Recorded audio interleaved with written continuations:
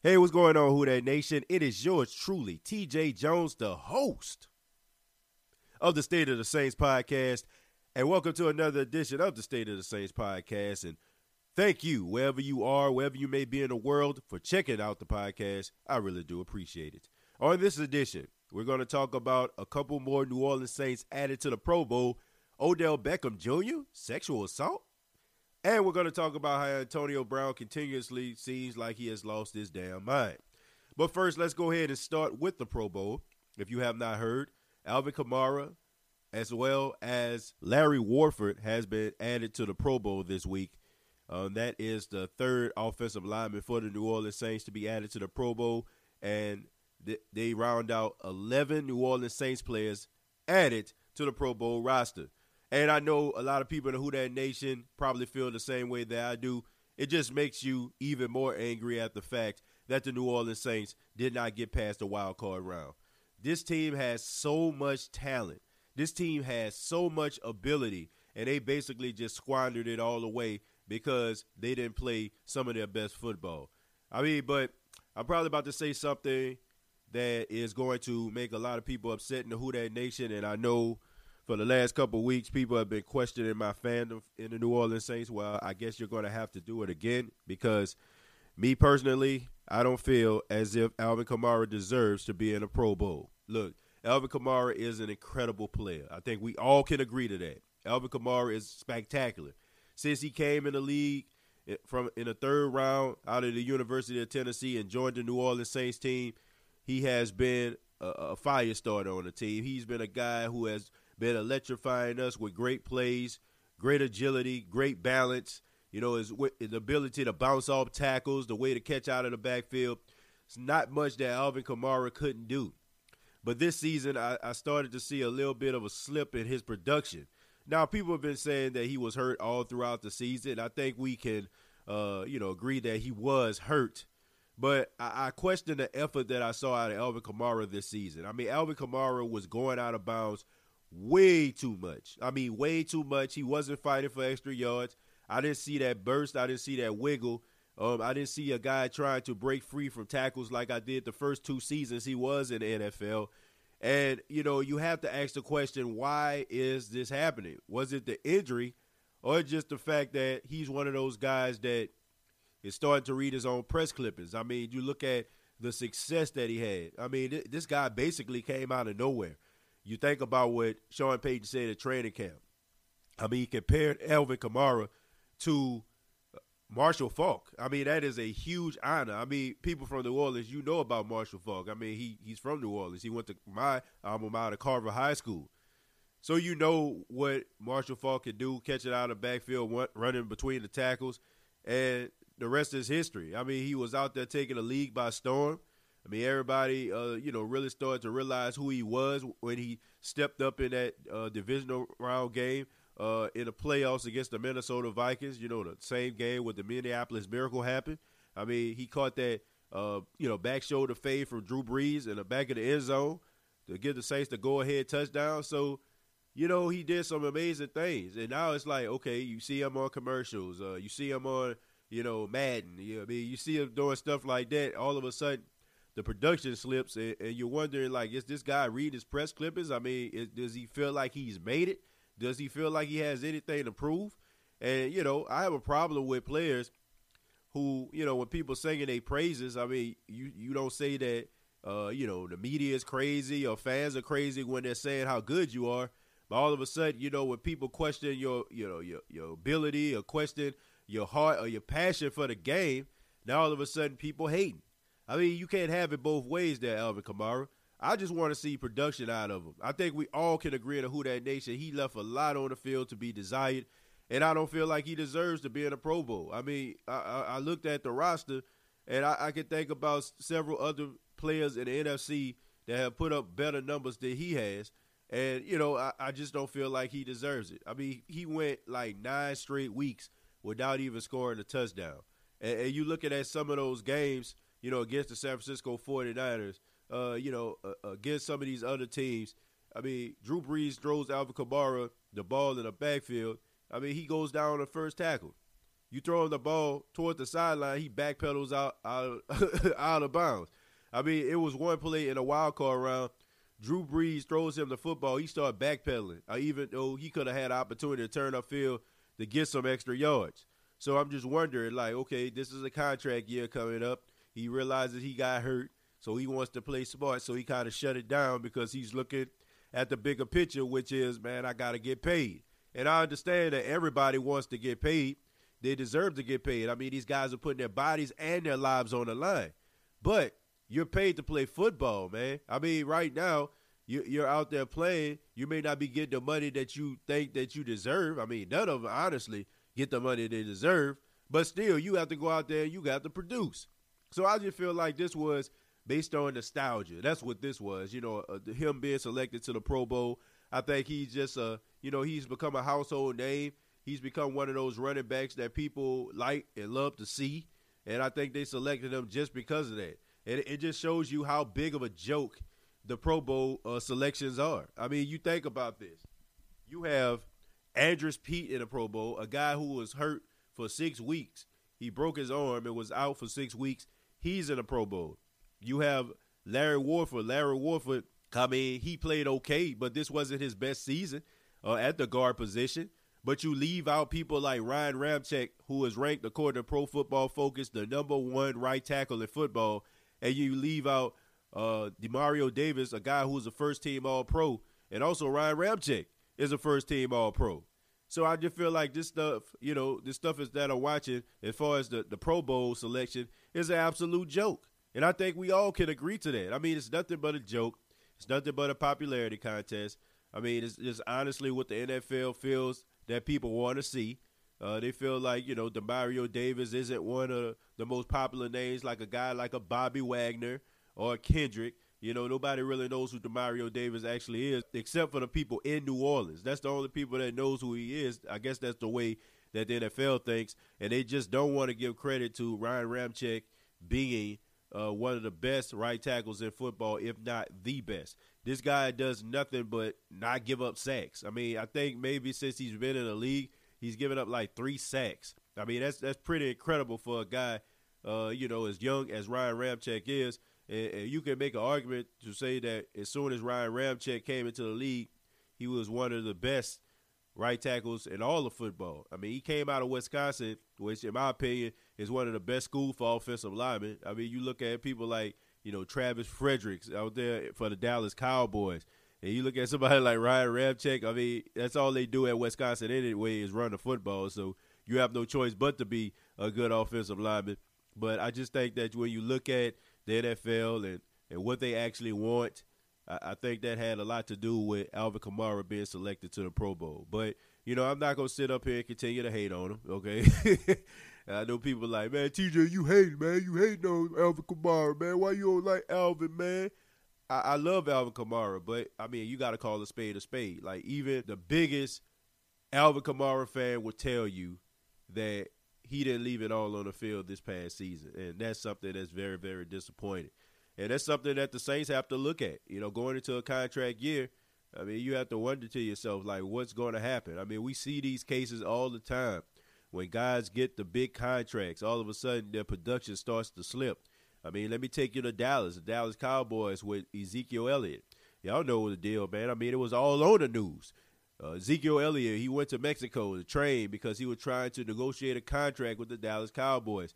He ended up getting that big contract out there in the Big D, and all of a sudden he just shut down his production, man. I mean, he wasn't the same running back, running between the tackles. He wasn't fighting for extra yards.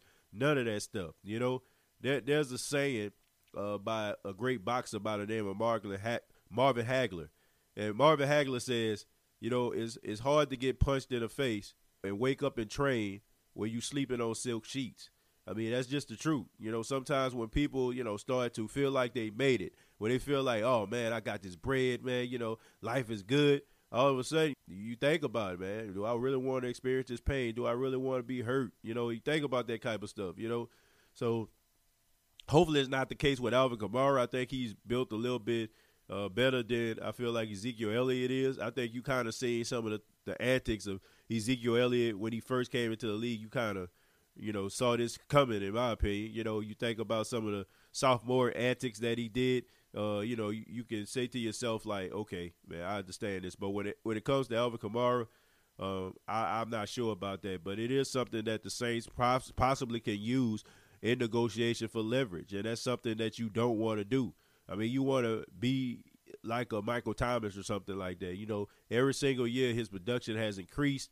And when he signed this $100 million contract, he told Mickey Loomis, he said, I'm going to come back and we're going to negotiate again. So that tells you right there how hungry he is, how passionate he is about the game, and how bad he wants it. And I'm asking a question right now, watching 2019's Alvin Kamara. I'm asking him, how much does he want it? How much does he want it? That's the only question I have for him. But he's a Pro Bowler for the third time in his career. We're moving on to Odell Beckham Jr. Odell, man. Odell, the homeboy, man. A native of New Orleans, went to Newman High School, one of the most prestigious high schools in New Orleans. You got all the Drew Brees children go to Newman High School. You had the Mannings. They went to high school, Peyton, Eli, and now the son of Cooper Manning. He's the quarterback for Newman High School. So, I mean, it's pretty prestigious. And Odell Beckham Jr. is one of the guys that attended the school as well. Well, Odell Beckham, he went down to New Orleans for the national championship game, the LSU versus Clemson national championship game. And once again, congratulations to the LSU Tigers. Yes, sir. First time since 2007, they are the national champions. And, of course, Odell Beckham, being an alumni of LSU, he has a lot of pride. I mean, he has a lot of passion for his university. He was on the sidelines. He was cheering. He had the megaphone from the band director. He was screaming at the crowd, getting the crowd all hyped and stuff like that. I mean, if you can put this guy's, level of intensity and passion from a scale to 0 to 100, I mean, this guy was on 101 out there in that national championship game. But Odell Beckham Jr., he did some very weird and I just got to call it for what it is, stupid things. I mean, he did some very stupid things out there. Number one, he goes out after the game, after the confetti is coming down and the LSU Tigers have become the national champions. He starts to go into his pockets and starts passing around money to the LSU Tiger football players. Yes, folks, I'm telling you what he actually did.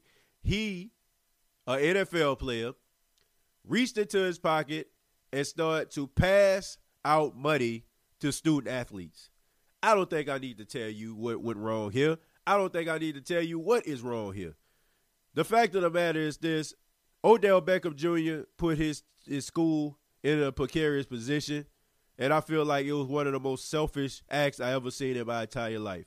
Here you have a guy who went to the school, and he's happy that these young guys on this LSU Tiger team won the national championship and brought pride to his university. Okay, cool. But the problem is, it's not about you, Odell. Your time has passed. When you was at LSU, people praised you and saying all type of great things about you. You had an NFL future. You were one of the best wide receivers at LSU. Your time has passed. Now it's time to focus on the Jamar Chases and the Justin Jeffersons and the Joe Burrows of the world. It is their time to shine. It's not about you. And I feel like this situation wasn't about the kids. It wasn't about them. It was about him. It was about him drawing attention to himself. And that is something that I just don't understand about some of these NFL players. Like, what is it about this thirst for attention that you just seek by just doing ridiculous things? I mean, Odell Beckham Jr. finds himself once again in the news for doing something that is just completely asinine, just completely ridiculous, and he just took all of the attention off of the LSU Tiger national championship team because now everybody is talking about the action that he's done and not the action that they done becoming national champions. And if that wasn't worse, he goes into the locker room and you have a Superdome security guard who walks into the locker room and sees that some of the LSU Tiger football players are smoking victory cigars after their championship win. And he's trying to basically chastise those football players and tell them to put out the cigarettes. All of a sudden, Odell Beckham Jr. throws a piece of paper at the ear of the security guard and then proceeds to slap the security guard on the butt. And now he has a sexual assault charge and simple battery towards him. I mean, I just don't get this dude, man. Like, why are you doing these type of things, man? Like, you are supposed to be setting the example. I mean, what is he, like 24, 25 years old? These are 18, 19-year-old impressionable future NFL talent, and they see an NFL talent walk into the locker room and just do stuff like that. You're setting a bad example for them. What do you think they're going to see? Oh, man, Odell, man, he can do what he want to do. And I feel like that's something that Odell has struggled with his entire life. I mentioned Newman High School. I mean, if you know that, if you're from New Orleans, you understand that Newman High School is one of the most prestigious high schools in all of Louisiana. I mean, honestly, all of the country. And, I mean, you can't be half-stepping going to Newman High School. I mean, so apparently Odell Beckham Jr.'s family, his mom and his dad, they made pretty good money in order for him to go to that school. And I feel like he's one of those guys that probably throughout his whole entire lifetime got what he wanted, did what he wanted, and there was no type of ramifications behind it. There was no type of repercussions behind what he was doing. He will always slide. People will always let him through because of who he was, the talent that he possessed, and I feel like that is transitioning to his adulthood. Now he feels like he can do every single thing that he wants to, and he gets, like, no backlash behind it.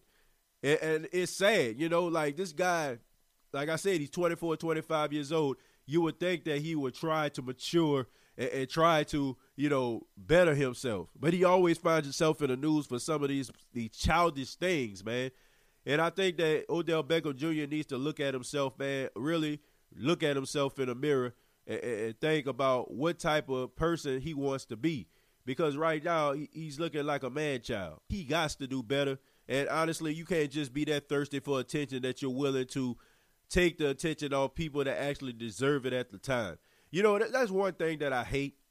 I hate when people take the attention off the person and put it on themselves. Like, let's just say, for example, if your best friend gets married and then, you introduced him, to his wife or something like that. You just start going on and on like, oh, if it wasn't for me, y'all wouldn't be here today. If it wasn't for me, y'all wouldn't have got set up.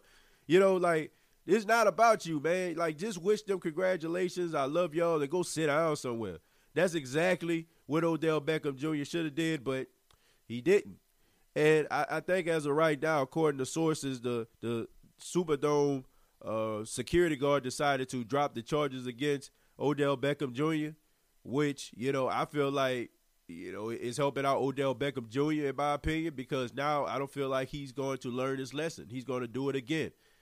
I was looking at this documentary. I know it's a little bit of a transition, but I was looking at this documentary on the life of Aaron Hernandez that's available on Netflix.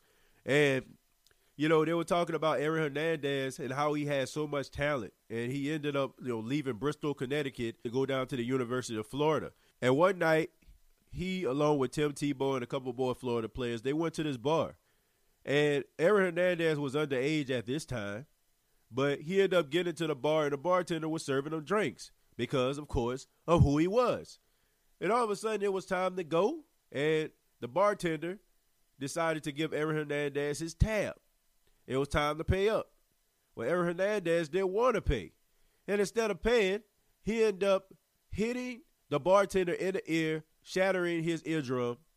And you would think that Aaron Hernandez would get in trouble because of that? Absolutely not. He got in absolutely no trouble. And a lot of people feel like that was the reason why he felt entitled. That's the reason why he felt the way that he did. Now, I know that's comparing apples to oranges when it comes to what Aaron Hernandez did versus what Odell Beckham is doing right now. But at the end of the day, it's all about entitlement. I mean, it's all about it. And you can't just, just walk around, just say, oh, I'm Odell Beckham Jr. I'm a football player. I play for the Cleveland Browns. Everybody know me, the one-hand catch. You can't use that, and treat people the way that he treated that dome security guard. I mean, that's still a person at the end of the day. And I'm just completely disgusted at what Odell Beckham Jr. did. I think he needs to carry himself a little bit better. Hopefully this experience can teach him a lesson, but as history has taught us, probably not. Speaking of people who need to learn lessons, let's talk about Antonio Brown. Oh, my goodness. Antonio, man. Like, last week when I did a podcast, I really went off on Antonio Brown, which I feel like it was justifiably so. I mean, his actions, with the police and his children outside and talking to the mother of his child, cursing her out all in front of the children. I mean, I really went in on him. But now, when I think about some of the things that's going on with Antonio Brown, I think that is really, really sad. The sad thing about this, Who Dat Nation, and anybody that's listening to this sports podcast, you know what the sad thing about this is? The sad thing about this is, folks, is that I'm pretty sure if something was to happen to Antonio Brown and he donates his brain to science, it's probably going to say he has CTE. I still talk about this, and people say I'm a conspiracy theorist, and in some ways I am.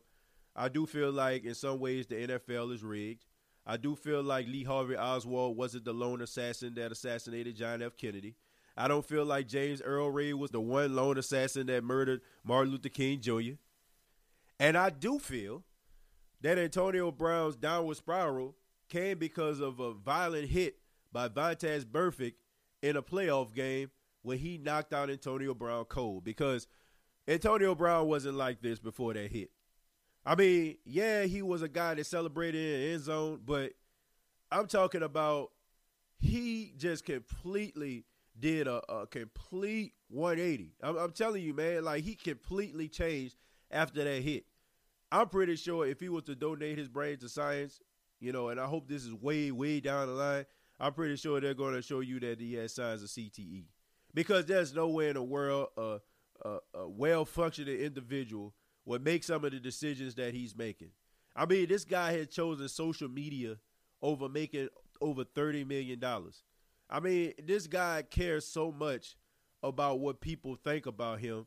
He cares so much about getting that type of attention. He's willing to sacrifice every single thing that he has in order for people to look at him or pay attention to him. And now I guess the chickens are starting to come home to roost, because now, according to sources, his agent, Drew Rosenhaus, has decided to drop Antonio Brown until Antonio Brown goes to receive counseling. And I think that this is a good move, and I think it can be a wake-up call, but it probably won't be. I have mixed emotions about this. I think about this two ways. First off, I think about Drew Rosenhaus. I mean, for those that don't know, Drew Rosenhaus, he is a hot shot agent. Just completely hot shot. He has represented some of the most well-known names in football. Probably the most notable is T.O. And, he is a guy that goes, he goes to war with his clients. And, a lot of people have a lot of respect for him. They say he talk a lot. They say that he's arrogant, he's cocky. But he's really aggressive, and he gets the job done for his clients, which he should. If you have an agent, you want him to go to war for you. Anyway, he drops Antonio Brown, and some people have mixed emotions about this. They look at it one way. This could be a possible wake-up call for Antonio Brown to see that he's actually, starting to hit rock bottom, and maybe he'll go get help. And then you have other people who feel like, Drew Rosenhaus is basically dropping him, or, it's because he's not making him money anymore. He is an agent. If Antonio Brown makes money, that means that Drew Rosenhaus makes money. So if Antonio Brown is not making money in the NFL, I guess people would say that Drew Rosenhaus has no need for him anymore. So people can look at that on two ways. But the thing about it is Antonio Brown really needs some help. I think we all can agree to that. I think that this guy really needs to go sit down on somebody's couch, because even if he never plays a down in the National Football League again, he still has to live his life, continue to, live on this earth.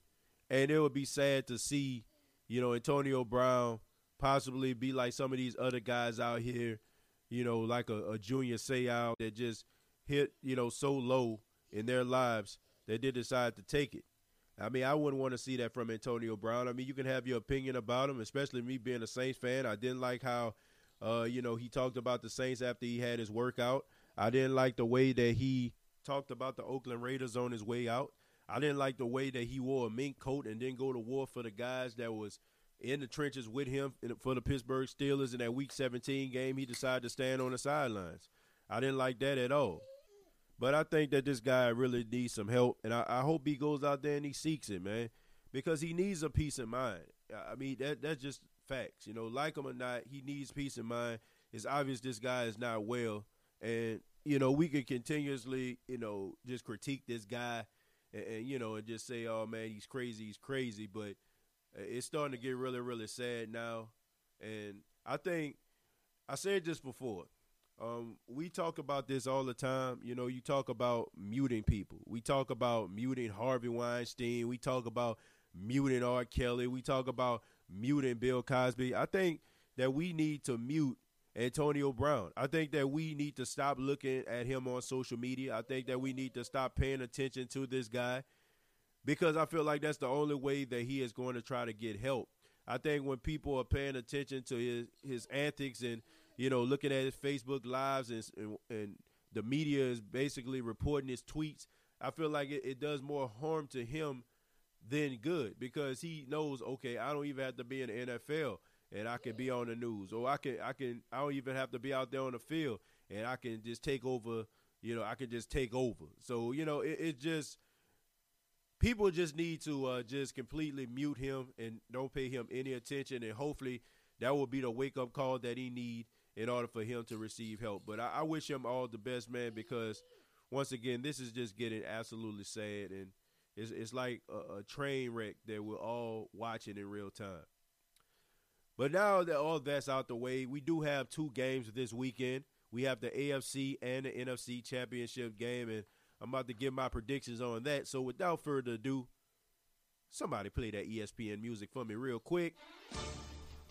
Yes, sir. The first game, the AFC Championship game. It is the Tennessee Titans taking on the Kansas City Chiefs. Now, this game right here, I'm pretty sure nobody thought that this was going to be the AFC Championship game to determine who was going to represent the AFC in the Super Bowl. But here we go. You have the Kansas City Chiefs, a team that has a high-powered offense led by their young quarterback, Patrick Mahomes. I mean, the Kansas City Chiefs, they have improved their defense from last year to this year, and they're ready to make that run. And then you have the Tennessee Titans, a team that nobody expected to be in this position. I mean, they kind of remind you of the 2007 New York Football Giants, man. Came into the NFL playoffs and just took it by storm. I mean, they're led by Derrick Henry, their running back, a guy that nobody seems to have the answer to. He has 3 straight games over 180 yards rushing, the NFL record. So the question on everybody's mind is, who is going to win this football game? In my opinion, I think the Kansas City Chiefs are going to win this football game. Look, I understand the Tennessee Titans beat them when they played them in the regular season, but I think we all can agree that the regular season and the postseason are just two different beasts. I like the Tennessee Titans. I like the passion. I like the way that they play defense. I like the way they're running the football. I like Ryan Tannehill has turned the corner in his career. I like everything about these guys, but the problem is I just think that they're too dependent on Derrick Henry. And when you're going up against a high-powered offense like the Kansas City Chiefs, you're going to have to throw the football. If you look at the last 2 playoff games, Ryan Tannehill has totaled 160 yards passing in those games. He hasn't even thrown for 100 yards in either one of those games, okay? He combined for 160. I think when you're going up against a team like the Kansas City Chiefs, you're going to have to put points on the board. They showed us last week they came back 24 points down, and they put 51 points on the Houston Texans. So that shows you right there how quickly this team can strike. So the Kansas City Chiefs are going to win this game. I think that it's going to be pretty close because I respect the heck out of the Tennessee Titans defense. I think the defense can keep them in a game, but I think it's going to be too much Patrick Mahomes and too much Kansas City Chiefs, and Patrick Mahomes and the Chiefs will be representing the AFC in the Super Bowl. And finally, the NFC Championship game, we got the San Francisco 49ers taking on the Green Bay Packers. Now, the last time these teams played, the San Francisco 49ers beat the brakes off the Green Bay Packers. I mean, this game wasn't even close. I think it was like 37-8, and the 49ers just imposed their will. They played that game in Levi Stadium, and that is the home of the San Francisco 49ers. The Green Bay Packers, you know, they're coming off a big win in Lambeau against the Seattle Seahawks, a depleted Seattle Seahawks team that had dealt with injuries all throughout the season. You know, you look at this team, the Green Bay Packers, and you wonder to yourself, how good is this team? How good are they really? I mean, you look at their schedule. They really have not been tested by any team this season, in my opinion. I mean, even when they played the Kansas City Chiefs, they played against Matt Moore. They didn't play against Patrick Mahomes. Patrick Mahomes was hurt in that game, so I feel like they kind of got off scot-free. I just don't feel like they've been tested, and I look at the San Francisco 49ers. The San Francisco 49ers have been tested.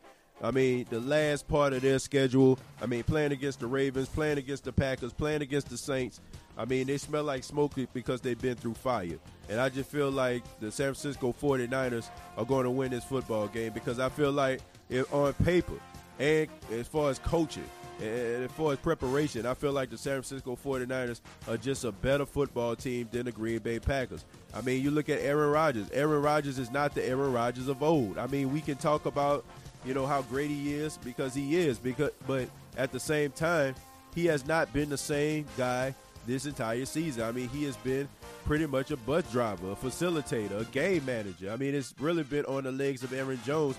The reason why the Green Bay Packers have been generating the type of success that they have. I feel like the San Francisco 49ers are going to win this game.